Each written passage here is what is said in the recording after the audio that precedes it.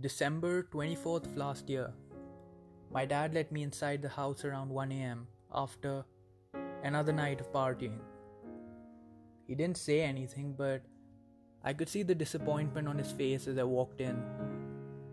My parents have given me a lot of freedom and let me party to an extent, but I misused their trust and pushed their goodwill past its limits. This quarantine has given me time to look inside and see where I was wrong. And I really want to improve and practice what I preach. However, I do have apprehensions that I might slip back to where I was before, and I wish I had some permanent guard against it. Now, I'm not saying that I intend to give up on my social life and become some motivational speaker or holy man, but I do want to mend my ways and hope to make my parents proud. I know I've gone off the beaten track, but I do believe that I have made progress, and I know the only way someone can practice what they preach is if someone truly believes in it. And a lot of this is based on one's moral values.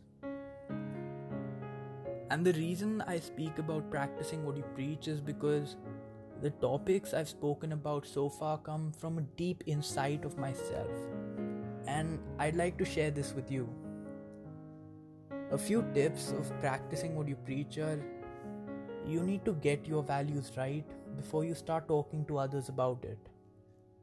You want to make sure that you've experienced what you preach and have an understanding about it. You don't want to tell people their mistakes and tell them to correct it. Rather, you want to help them correct it. You want to make sure that if you want to have a positive impact on someone, it should not negatively affect someone else. And to end, I'd like to tell you that I try. I try very hard to practice what I preach. You can do the same, and it does not have to be with a large crowd. You can start with yourself, and people will see that you're truly walking the talk. Thank you.